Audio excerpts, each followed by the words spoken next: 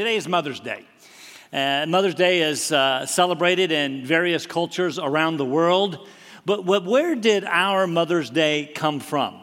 Now, some of you may be familiar with the history. In 1905, Anna Jarvis, who never married or had children, interestingly, started a campaign to recognize mothers, specifically hers. You see, her mother, Anne Reeves Jarvis, died that year, and Anna wanted to honor her. You see, Anne Reeves Jarvis was known for caring for wounded soldiers on both sides during the Civil War. And after the war, she founded what was called the Mother's Friendship Day to bring Confederate and Union soldiers together with their mothers to foster reconciliation and peace. Think about how smart that was. Who's going to fight when mom's around? So Anna Jarvis, the daughter, wanted to honor her mother's legacy. She started a Mother's Day campaign to honor mothers in, again, 2005. The first big celebration came 3 years later, 1908, in her hometown of Grafton, West Virginia. Slowly but surely, the annual celebration spread to more states. Finally, on May 8th, May 8th, 1914, President Woodrow Wilson signed an official proclamation making the second Sunday of May Mother's Day. By the way, Mother's Day is intentionally Mother's Day. That is apostrophe S, a singular possessive. There was a big discussion about that, and they decided on this intentionally. One mother, not all mothers. It's not a time to celebrate all mothers together, but each family honoring their own mother for the sacrifices that she makes. Anna Jarvis actually made a deal with local florists to provide a single white or red carnation to be worn by mothers on Mother's Day. A red carnation meant your mother was still living. A white carnation meant she was not. You may also know Anna Jarvis later became quite discouraged, in fact, disgusted with the way Mother's Day became so commercialized with candy and flowers and jewelry and cards and the like. She actually embarked on another campaign to have it removed from the calendar. She was unsuccessful. Well, I, for one, think it's a great day, even if it has become somewhat of a Hallmark holiday. Here are a few fun facts about Mother's Day. There are, right now, about 50 million moms in the U.S. today, which account for more phone calls made on Mother's Day than any other day. It's estimated there will be over 120 million calls made today, which means you should call your mom if you can. Next, Mother's Day is the second highest holiday for selling flowers and plants. Behind? Yeah, I knew you were going to say Valentine's Day. I was surprised too. No, Christmas and Hanukkah together. Almost a third of all flowers sold this year will be sold for Mother's Day. Valentine's Day is actually third, with a paltry 1/4 of annual flowers sold. Mother's Day is next. You need to know this. Is the busiest day of the year for restaurants. Think about that. No, I'm stereotyping here, but mom cooks all year long. On her day, we take her out to eat. We don't even cook for her. 90 million adults, it's estimated, will eat out today, which means we are in no hurry. Just relax. You'd just be waiting in line anyway. It's estimated that over $24 billion will be spent on this Mother's Day. The most popular gift on this day is simply the greeting card. Over 150 million will be sent at $5 a pop. That's $750 million. Finally, this is my favorite. This is my very favorite one. I gave all these to give this one. The first sound a child can make in almost any language is ma, which accounts for the name Mom. In fact, the word for mom in most languages begins with M. Smart those mothers are. Dads, you don't have a chance. Well, it is appropriate, given the place that mothers play in most of our lives, that we honor mothers, and I want to do so today, especially given the fact that the next text in 1 John chapter 5 says something about the sin unto death. Seemed inappropriate for Mother's Day, unless, of course, you're a mother. I specifically want to talk about moms in three ways. First, by talking about what you can do as moms and, frankly, dads to be godly parents. Not to worry, it is not my intention on this day of all days to beat up moms. Rather, I simply want to encourage you with the massive responsibility, indeed the massive privilege that you have to rear your children, and to remind you of some encouraging ways, specifically one encouraging way to do just that. Second, or actually five ways. Second, I want to address children, young and old, to honor your parents and to suggest ways. This is the one specific way that we can do that. And third is to address the painful reality that not all mothers are good mothers, and not all children are good children. Let's turn, if you have your Bibles, to 2 Timothy. When Paul was in prison facing certain execution, he wrote his final letter, the last one that we have anyway, to Timothy, whom he called his son in the faith. Incidentally, 2 Timothy chapter 4, verse 9 is the Mother's Day verse. It goes like this: make every effort to come to me soon. Thought I'd throw that in for you. In this letter, I believe we can pick out several principles that transcend time and culture to help us. Now, again, not just moms, but moms and dads to be good and godly parents. The first principle is found in chapter 1, verse 3, and it is this. Here's the principle: express a heart of thanksgiving for your children. Look at chapter 1. We'll just read the first three verses. Paul, an apostle of Christ Jesus, by the will of God, according to the promise of life in Christ Jesus, to Timothy, my beloved son, grace, mercy, and peace from God the Father and Christ Jesus our Lord. Here it is. I thank God, whom I serve with a clear conscience, the way my forefathers did, as I constantly remember you in my prayers day and night. And you must remember where Paul is at this time, in prison, facing certain death. And in those less than favorable circumstances, he writes to his son in the faith, Timothy, to say, I thank God for you. You ever faced less than favorable circumstances? I thank God as I constantly remember you in my prayers, day and night. Sometimes being a parent, a mom, may feel like prison. Timothy, I thank God for you. Our children need to know that we are thankful for them, that we thank God for them. He says further that he, and frankly, by implication, we should pray for them. You see, words are very powerful. We should use them to encourage our children. I thank God for you, and I want you to know that I pray for you. How many times have we heard stories of mothers and grandmothers on their knees praying aloud for their children by name, and the impact that has had as God hears and answers those prayers? Second principle is found all over the book, and I call it cultivate a habit of encouragement to your children. Be the kind of mom or dad that encourages your children to greater heights. We are, let's be honest, we're prone to be critical and complaining. Here, I want to encourage us to cultivate cultivate a habit of encouragement.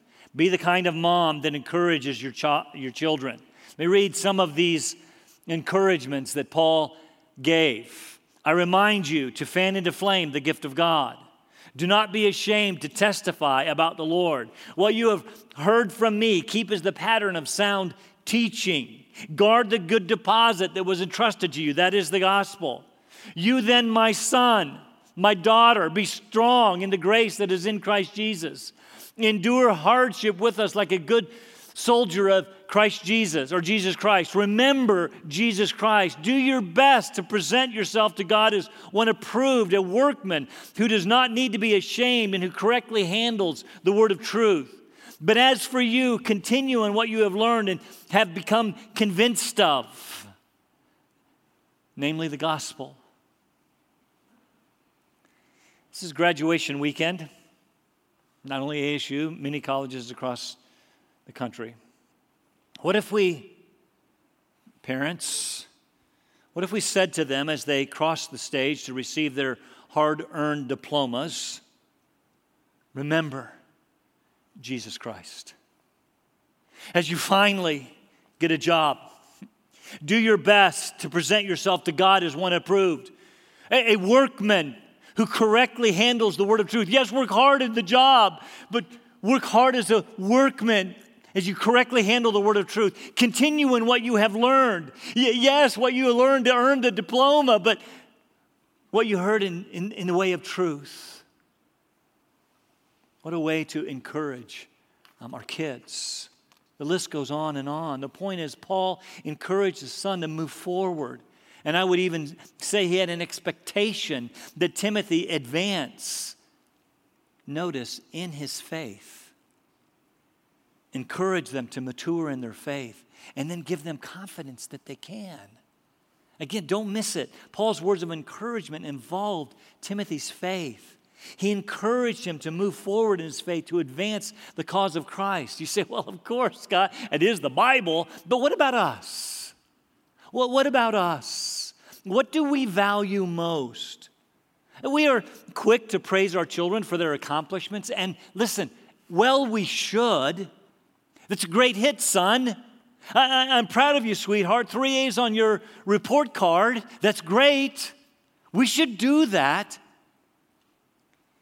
But do we demonstrate a value structure with our words of praise? What do I mean? When was the last time you said to a son or a daughter, saw you listening in church today?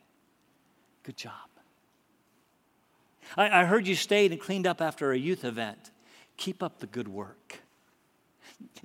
That's fantastic that you invited your friend to church, that you shared the gospel with your friend. I'm proud of you. Or how about this? I appreciate how much time you're spending on the field or on the court, but how about spending the same amount of time in the Word of God? Or son, daughter, I want to encourage you to grow in the grace and knowledge of the Lord Jesus Christ. If they heard those words, would they fall off the piano stool or trip over the soccer ball? What are we ultimately encouraging our kids to be?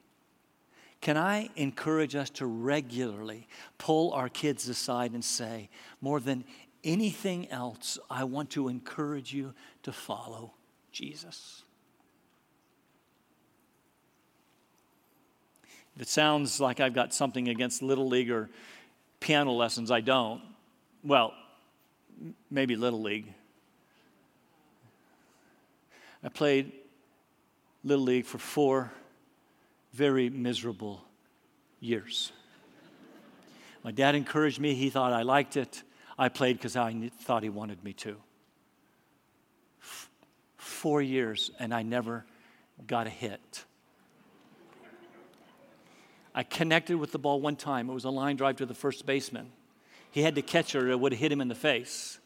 But that's what I talked about for like the next several years. I actually hit the ball.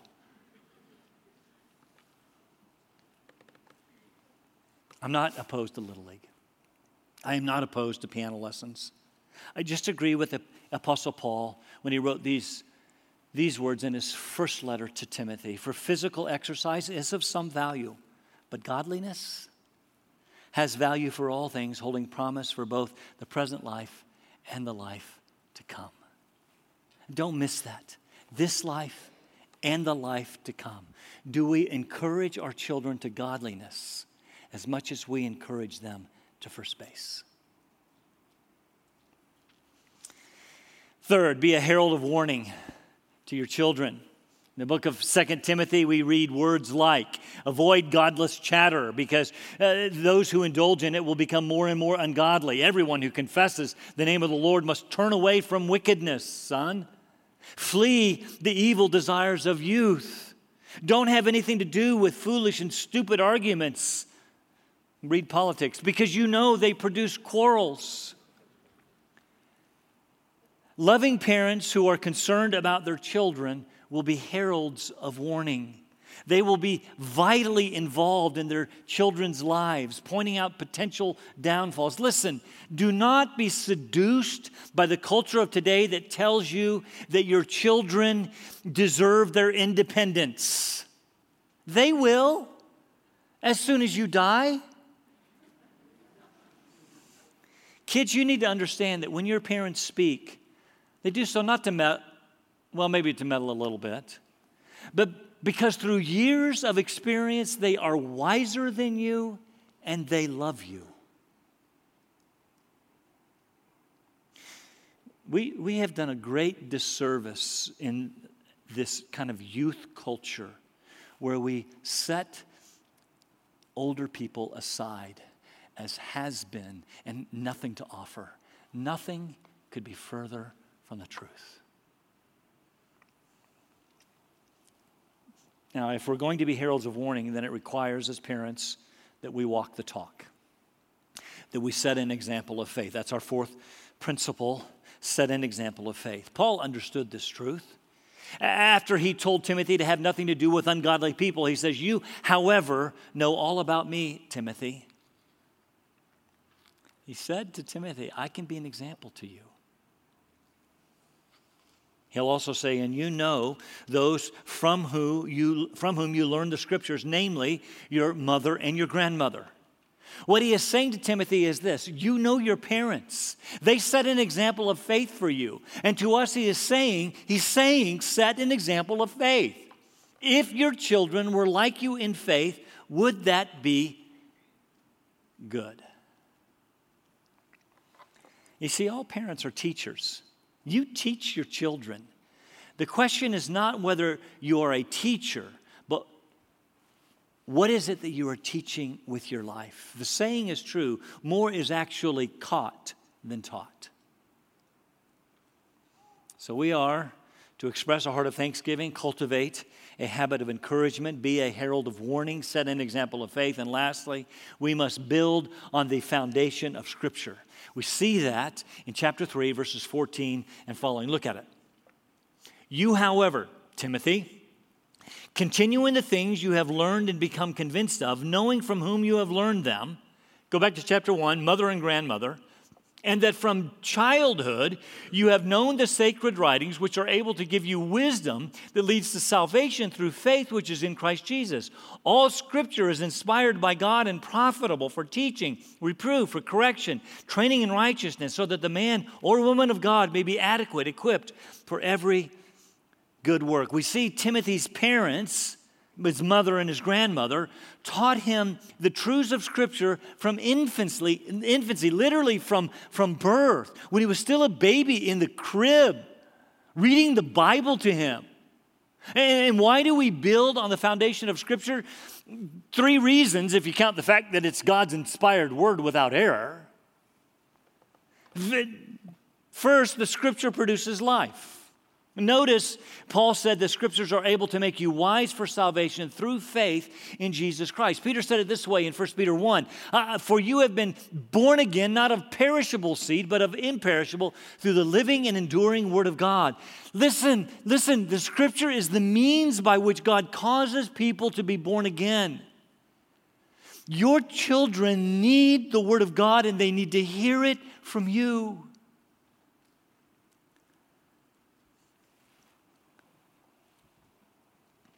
Second reason we use Scripture is that it transforms life. Transforms life.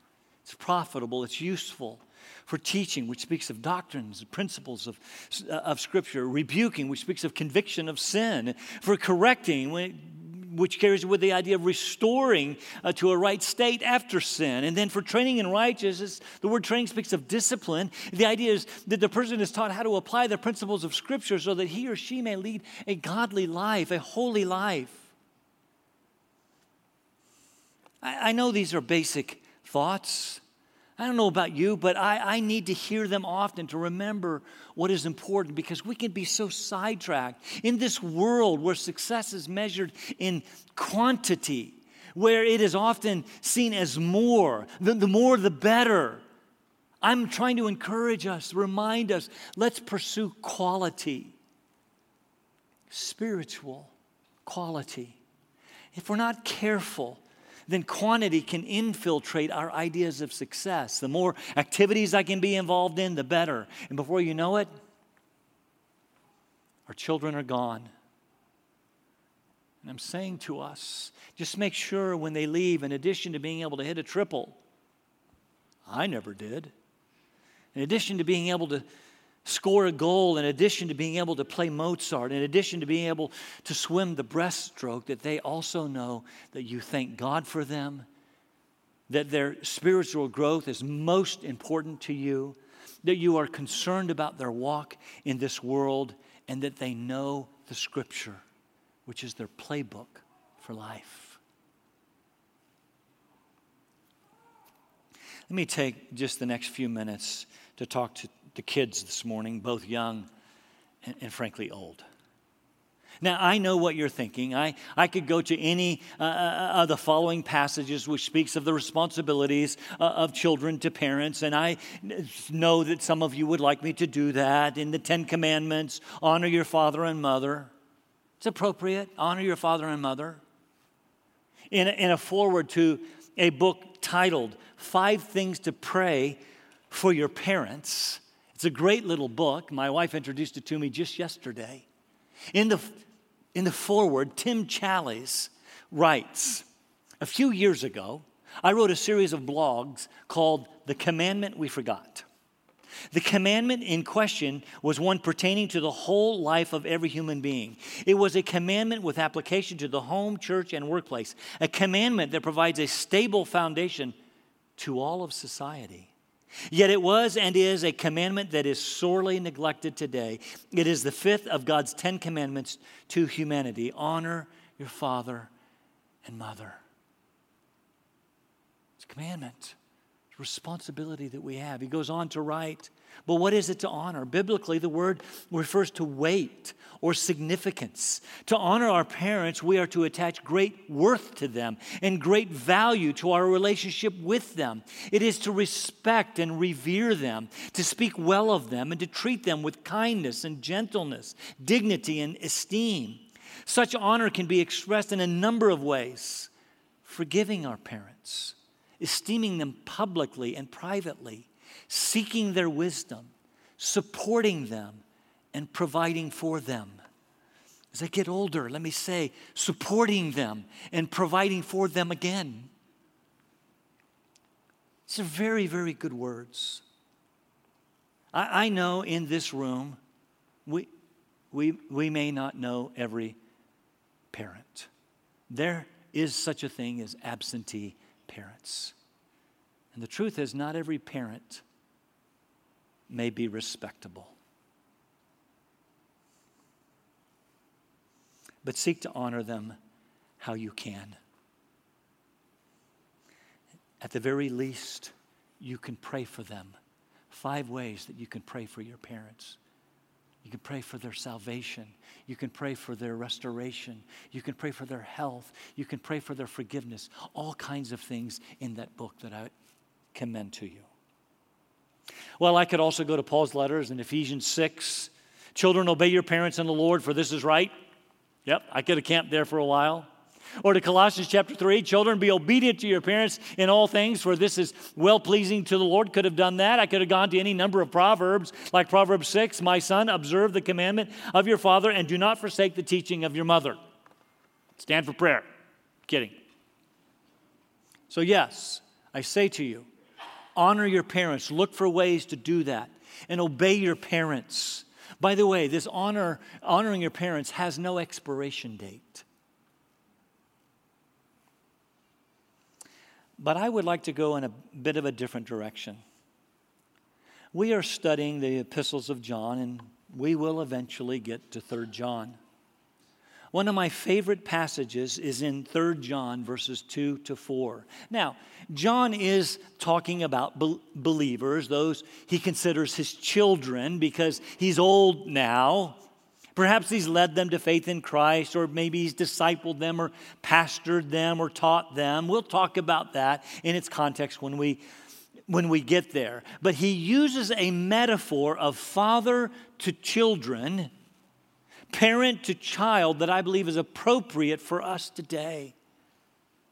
For believing biological parents and children. Look at it with me. 3 John verse 2. Beloved, I pray that in all respects you may prosper and be in good health, just as your soul prospers. For I was very glad when brothers came and testified to your truth, that is, how you were walking in truth. Here it is. I have no greater joy than this, to hear of my children walking in the truth.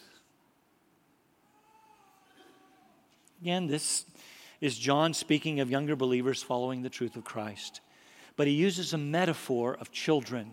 Can we not apply the metaphor to us as parents regarding our children?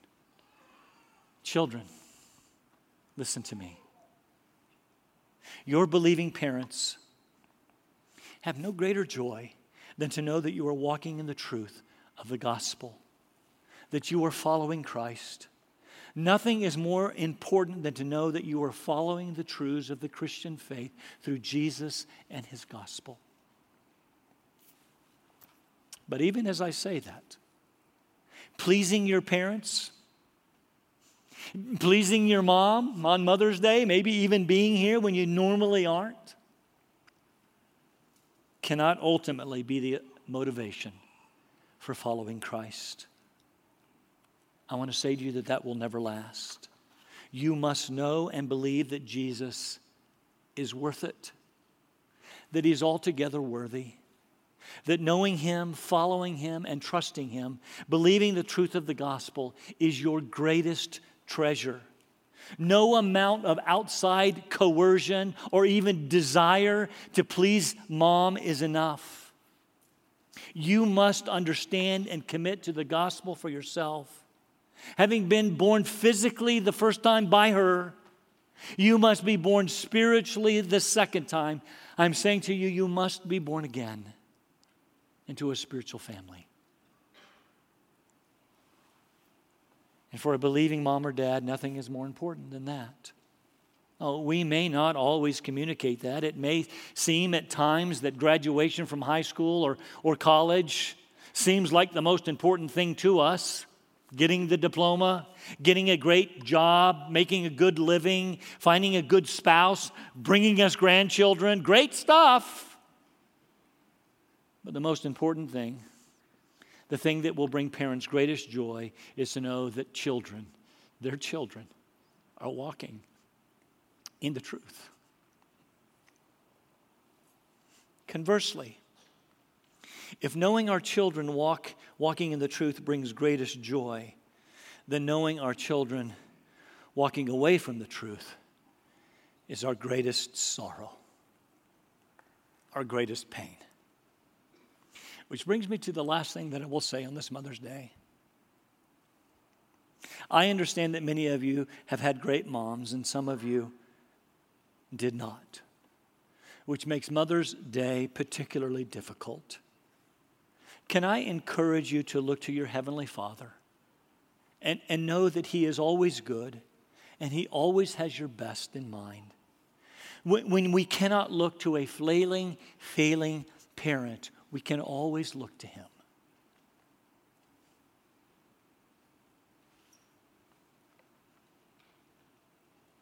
I also know that some of you wanted to have children, but by infertility or miscarriage, you've never known the joys of child bearing and rearing, making Mother's Day especially difficult. I do not want to minimize your pain or your sorrow. I simply want to agree with you, pray for you, and trust Christ with you, and remind you gently that God knows all things. He knows what is good and He knows what is best, and to this we must cling. Finally, for those of you who have had children walk away, the pain is immeasurable. Again, if the greatest joy is to know our children walk in the truth, the greatest sorrow is to know that they do not.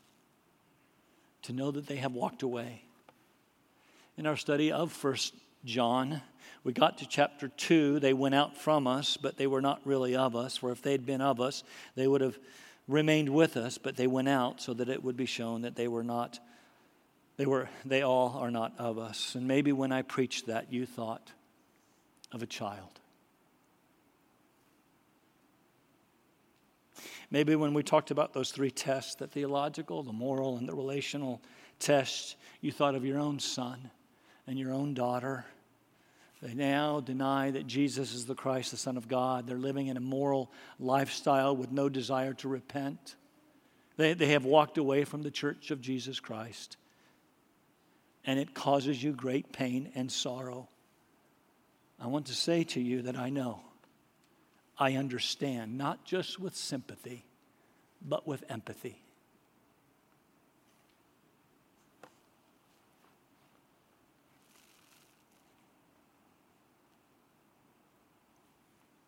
So what do? The same thing that we have always done, bringing us full circle to our first point. We do what Paul did. We pray. We pray that God, by His Spirit, would cause our lost son or our lost daughter to be born again.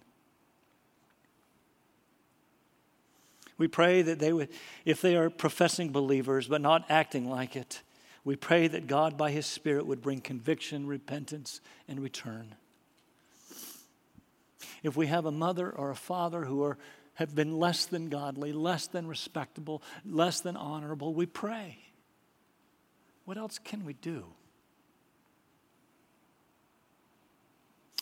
So I want to end our service today by praying. By praying for wayward, lost children or wayward and lost parents. Those who are walking well, bringing us joy, that they would continue to do so. But those who are not living faithfully, having walked away, I want us to pray for them.